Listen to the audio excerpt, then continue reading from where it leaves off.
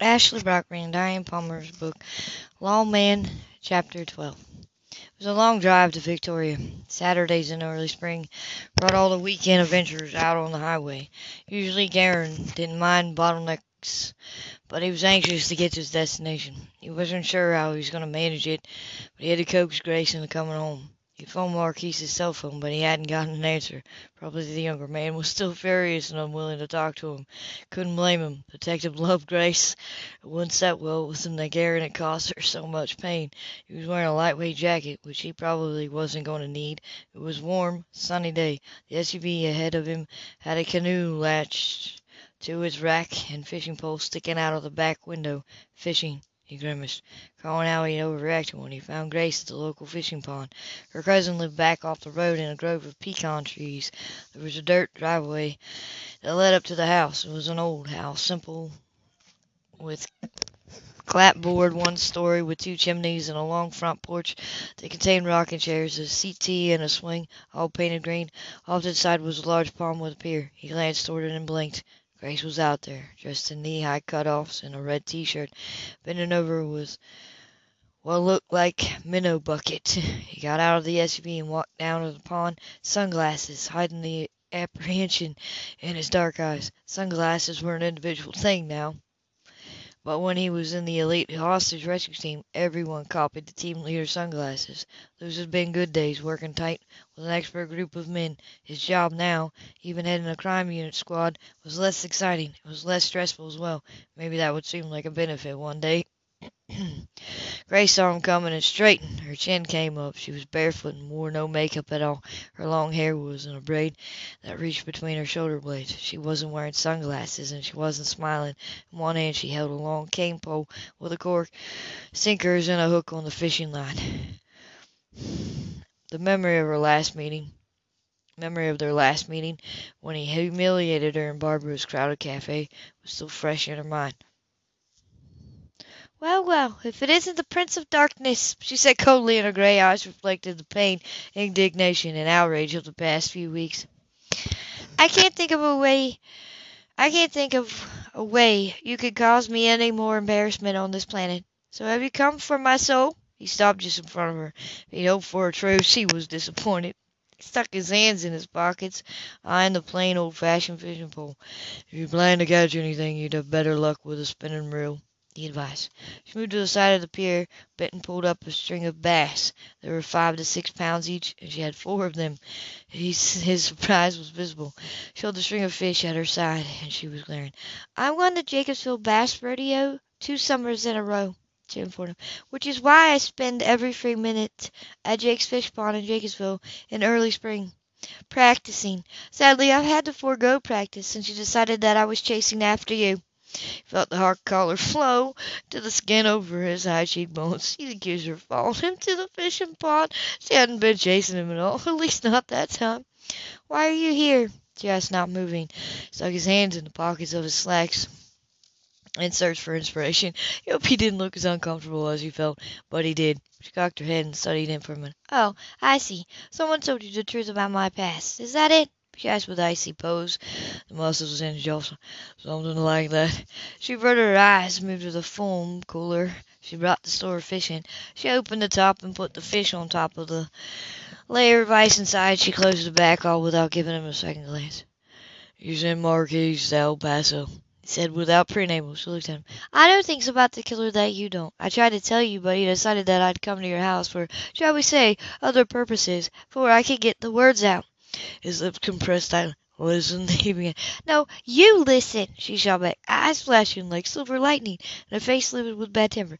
"I've spent my entire adult life backing away from men. I've never chased anyone in my life, and that goes double for you. Do you really think I have so little pride and self-respect that I'd go running wildly after a man who just told me he didn't want anything else to do with me?" Now that he thought about it, no, he didn't, but it was too late for that belated inspiration to save him. Grace was furious, and he was already on the defensive and not liking it. Drawing a short, angry breath, he ran his hands deeper into his slacks pockets and frowned down. "What do you know about the killer that we don't?" he asked. "For one thing, that he likes little girls with long blonde hair and light-colored eyes," she said, trying to sound calmer than she felt. "He also said that he'd been watching me at school. He knew that I lived with my grandmother, that she drank herself to sleep. It amused him to take me right out of her house and through the window in the middle of the night. He said that he dreamed of collecting blonde girls just my age, with long hair, that he would tie us up with red ribbons so that everyone would know we belonged to him. I believe that's what your organized crime organization calls a killer's signature. My degree is criminal justice, he countered. I don't do profiling. That's up to the behavioral science unit at Quantico. She gave him a smartly. There's a dead child in San Antonio, and there was also dead children in Delrado and Pasadena, she pointed out, with a year or so in between. Similar coloring and similar killing style. Then you're looking for a serial killer. Perhaps you'd like to put that in writing and send it to Marquise's lieutenant, he says. Still doesn't consider it a serial crime. Or maybe he just doesn't like the FBI, she returns further, and is trying to keep you from taking over his case. Criminal cases aren't property. Nobody owns them. She picked up the cooler in her fishing bowl. Whatever you say. She was walking. I saw the file and the photos. She stopped in her tracks, her spine stiffened. She didn't turn around. Moved to her side. Turned and looked down at her pale stream. You told me the scars were from an automobile accident. She wanted me to say, that's my grandfather. That's what my grandmother taught me to say. I thought she was being evasive and old-fashioned. Then when I was 16, one of the new boys in my high school asked me out on a date. Told him just a little of what happened to me. She didn't look at him as she drew the memory out of the past. We went to a fast food place. I noticed that he was looking at me in a really strange way. I asked why. He wanted to know exactly what the man who abducted me did to me, how it felt, and if I enjoyed it. His ginger breath was out. That's right, she said when she saw his face. All the poor people weren't in jail or seeing psychologists. I got sick. I wouldn't even let him take me home. I phoned Barbara. She sent Rick to pick me up. It was all for laying my date out on the floor, but I thought it wouldn't look good on his record. So that was why Marquise was so protective of her data history. It bothered him. After that, she continued, I stopped going out at all, unless you call helping Barbara and Rick can vegetables every summer after harvest a social life. What do you want to know about it? She asked bluntly. Anything you remember? Said averting his face. I don't like remembering, she said with quiet honesty, but now she said, I still have nightmares. Recall the one she had at his house. Made him feel even more guilty now that he knew the truth. Gosh said she had told him that your abductor had you for 3 days and that you never talked about it. He's right. I've never told a soul, not even Chet Blake, right after it happened. Her face closed up tight. If you're hoping to have me identify a subject in a lineup or a mugshot, you're out of luck. You kept me blindfolded the whole time. He talked to you. She swallowed. Nausea rose in her throat. Yes? She sounded as if the word choked. You're gonna remember his voice. She shut on her lip. He said I looked like his stepmother. He had a picture of her as a child. What? He said he wet the bed and she made him wear dresses and a red ribbon in his hair. He said she sent him to school like that when he started, and the teacher sent him home again. Everybody laughed. He tied my hair up with a ribbon, but later, just after he tried to strangle me, and he couldn't, he tied it around my neck. She swallowed down nausea. It was hard to remember this. The ribbon wasn't long enough. He had white hands, very white, and he couldn't pull the ribbon tight enough to kill me. He said it was her fault. His hands didn't work right. He was furious. He pulled out his pocket knife and stabbed me over and over. That's all right, he said, his voice quiet. Reassured. Don't force it. She was shaking. She had to fight for control over herself. Karen watched her, concerned he didn't touch her. He knew that if he did, she'd connect it with what was done to her. He let her fight her demons. Pulled out his BlackBerry and his stylus and started keying in notes. Suddenly remembered how she'd almost collapsed at the police station in Palo Verde when the chief there had mentioned red ribbon. The child in Palo Verde was strangled with a red ribbon, he remembered. Yes, she said after a minute. That was when I started to suspect that it was the same man. When the police chief said he used a red ribbon, she looked at him. Her face fell. I never read anything about red ribbons in the other child murders. We always owed him something back, he reminded her, to make sure we've got the killer and not some lunatic looking for dark fame. He said he mentioned his stepmother. Was that all? Yes, she replied, looking up. He's using a computer, though. His fingers on the keyboard. He used it a lot. That might be helpful. He noted it with the stylus. The man still used computers. It might be a way to track him. If he was a pedophile, he must have access to the pornograph websites. The FBI had saber detectives who tracked down children photographs and locked them up. He said that he loved little children. She said the words as if there was some huge cosmic joke. 3 dead children in 3 years, he seemed to. Maybe as many as 11. 1 a year since you were abducted. But you lived. Why did you live? Her slender shoulders ran about. The police came sooner than he expected. He taped my wrists and my ankles together with duct tape. Then he carried me out to a field somewhere and tried to choke me, but he couldn't do it with his hands. He couldn't do it with a ribbon either. He had thin fingers, white fingers. They were limp and cold, so he wrapped duct tape around my mouth and nose. Then he opened his pocket knife and started stabbing me. It hurt so much. Blood went everywhere. I tried to scream, but all I could do was mumble. I started kicking at him. That spooked him and he stopped.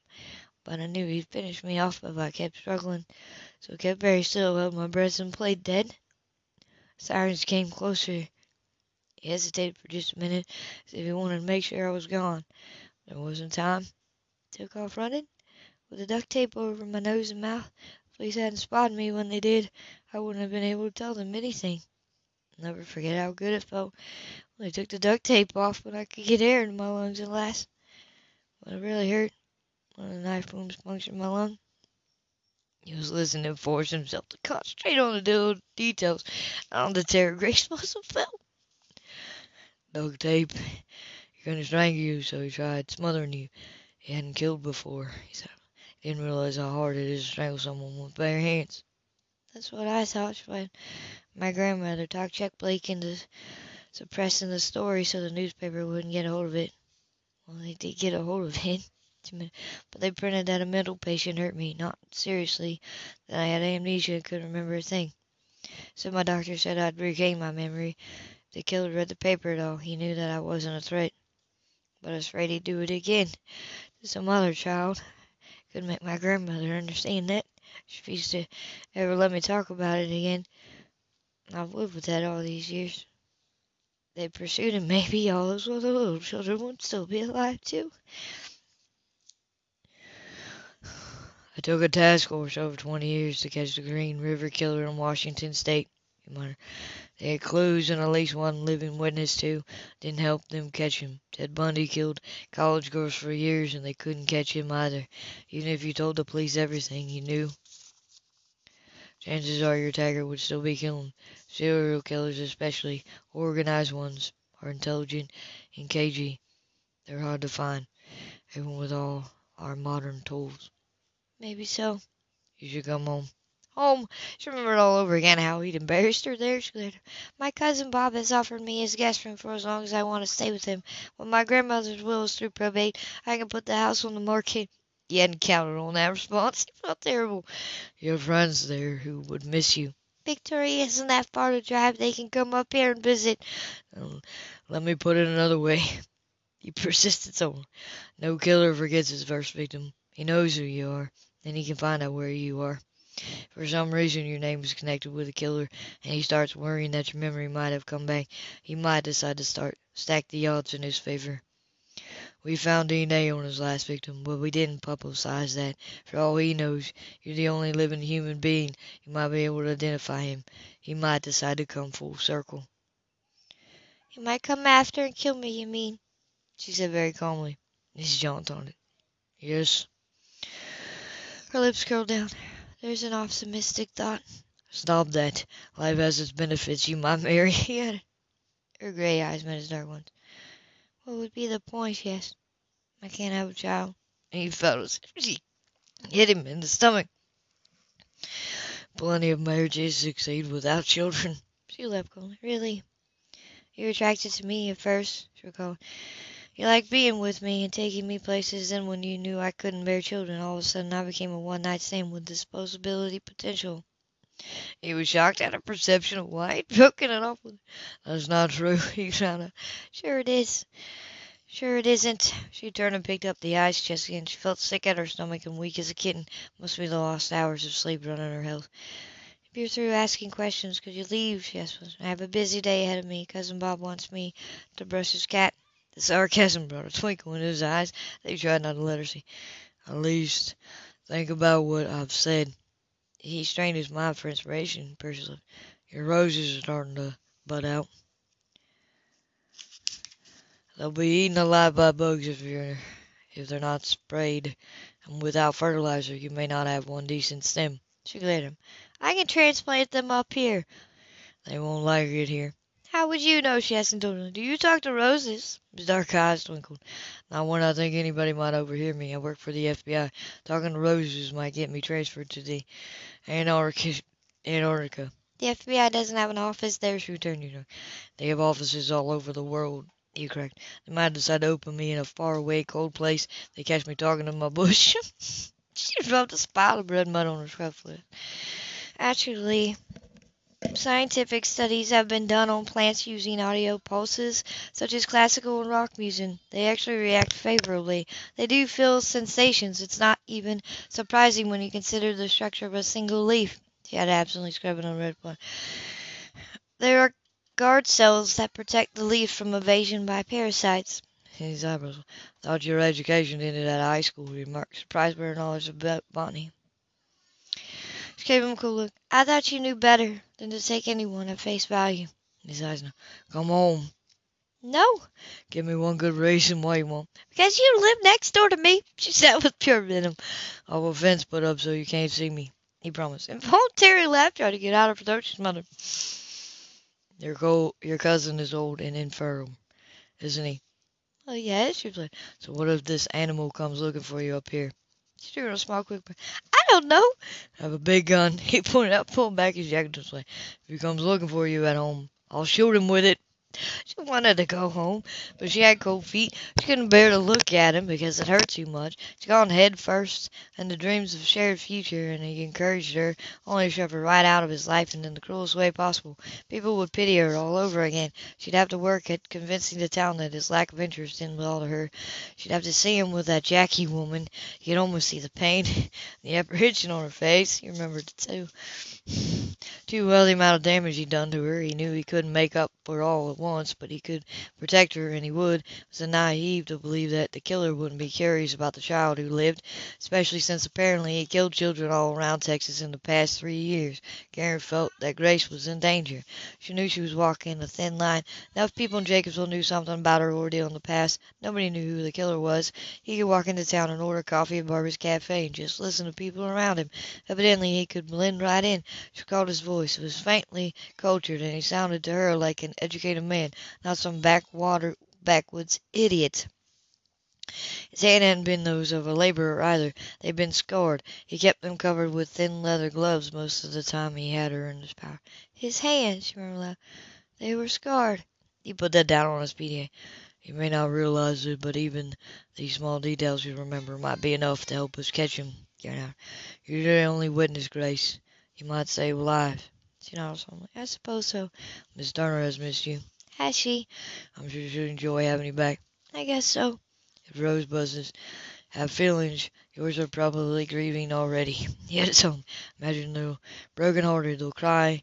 Some passerby will heal them and check himself into the hospital for a CAT scan. This time the laugh did escape, even though she stifled it immediately. He smiled.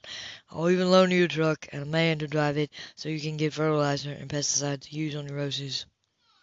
"Barbara has a truck," she said, avoiding the offer, which Marquise would be happy to drive for Grace on his day off. Garen realized with a twinge of something unfamiliar. "Whoa," he persisted. She finished rubbing the spot. It was still there. It probably wouldn't come out anyway. Red mud was usually permanent. She glanced at him. "If you'll promise to give me a schedule of your daily routine so I won't risk appearing at the same place you do, I'll come home." "Cut it out," he muttered. "I'm convinced that it was a coincidence. I overreacted." "Gee, was that an apology?" she asked with mock scorn. "I don't make apologies unless the director phones me personally and orders me to." "I figured that out for myself." "When?" she frowned. "When what?" "When are you coming back?" She didn't worry lonely. Tomorrow, I guess. Good. I'll stop by your house and tell the Roses on my way home. Nice of you, she said. I have lots of good qualities, he assured her. You keep them well hidden, of course, she returned with a mocking smile. No use wasting them on women who enjoy putting out a contract on me, he told her. Unfortunately, I can't afford a hitman on my salary, she said. Why don't you go to college and get a degree? You can earn more. Why don't you go home and stop trying to run my life? She asked him. I don't need a career counseling. You ever heard that is ancient about to happen? An accident about to happen. You dress out of thrift stores, he muttered. She flashed. How do you know where I get my clothes? His teeth glitched. He shouldn't have said that. Spill it, she demanded, hands on her hip. You wore that damn blue wool dress everywhere. Otherwise, you wear the same pair of jeans and assorted sweatshirts. Doesn't take rocket science to figure it out. I can't see why it should bother you how I dress, she said sweetly. You can rest assured that you won't ever have to see in public with me again. That's comforting. I'm sure your friend Jackie can afford to shop at Saks or Neiman Marcus. No cut-rate wardrobe for her. He bit back all reply. He done enough damage to her ego already. She doesn't hide her assets, he admitted. She likes having men around her. She gave him a cold smile. Lucky girl not to have my history. His high cheekbones. What Rudy would call. I'll see you. Not if I see you first, replied Teresa. And that's a promise. She went back into the house to put away her fish to pack after his car had roared off down the driveway. She was probably nuts to let him talk her into it, but he was right about her cousin being in the line of fire. If the killer did come after her, she didn't want any innocent people getting hurt, and she did have knowledge that might help put the perpetrator behind bars. The house was empty and cold. She left the pilot light on the furnace, though, so she had heat. She needed it, too. The weather had turned cold unexpectedly. She went through the house, making sure everything was where it should be. Then she went out into the backyard to check the rosebushes Garen had been so concerned about. There were young buds among the leaves on the rose bushes. There were new leaves on the trees, too, and so many shades of green that she couldn't count them. The sun was shining down through them, and there was a crisp, invigorating breeze. Impulsively, she lifted her arms and danced around in a circle, laughing at the pleasure it gave her to be back on her own property again. Her own property. She'd never owned anything except the clothes on her back. Now at least she had a place to live, and all she had to do was manage to an income that would take care of the utilities and an occasional new dress. But there was no time. There was plenty of time. Karen walked over to see her and made sure that the house was secure. He heard laughter from the backyard and turned the corner. There was Grace, her long blonde hair down around her shoulders, almost to her waist and back. She was spinning around like a happy child dancing in the wind with her eyes closed and her face lifted to the sun. Something hit him right in the chest as he stared at her. She was lovely. She was sweet and kind and loving. She'd been his for 2 heady days when pleasure took on her real magic, like nothing he'd known before. But he wounded Grace. He turned her away like a used cub, devoured her, demeaned her. She would never open her arms to him again and hold him in the darkness. She would never trust him again. It was one of the most painful revelations he could remember, until this very minute when he looked at her unaware and knew how blessed he'd been to have her in his life. He'd known what he felt for her. It was bad timing. Damned bad timing. Instead of making his presence known, he turned and went back the way he'd come. He knew that if she'd seen him, all the joy would drain out of her like water through a sieve. He couldn't bear to see that. She'd been through so much in her young life. He was sorry he made things hard for her. Perhaps if he'd worked at it, he could earn her forgiveness. It was better than nothing. Grace went back to work the very next day, first at the floors and then at the cafe. People seemed generally delighted to have her home. They also mentioned what a rough time Garen had been treated to after her departure. He had to do his shopping in San Antonio because local doors were shut to him after his treatment of Grace. She couldn't say he hadn't deserved it, but she felt sorry for him. He wasn't a man who made friends easily or seemed to fit in anywhere. Maybe he really had felt guilty enough to coax her back home, or she mused maybe he just wanted to be able to buy his cattle feed in Jacobsville instead of having to drive half an hour to get it somewhere else. She felt full of energy when she got home, but as the day passed, she began to feel an acceleration of the uncomfortable nausea and weakness that had been a hallmark of her life since she left Jacobsville. Surely it was just a virus, she told herself. She was never ill. She only carried a small insurance. Even if she was, where would she get the money for a doctor? She only carried a small insurance policy, which covered major medical but no routine office visits or prescription drugs. No, she'd just have to wear it out. These things usually went away in a short time. She'd get better. But she didn't. Late one afternoon, when she was putting mulch around her roses, the world started spinning. She felt nauseous right up in her throat, just as a strange weakness overcame her. With a shocked little cry, she fell to the ground. Her last sight was of the sky, going from blue to black. End of chapter 12.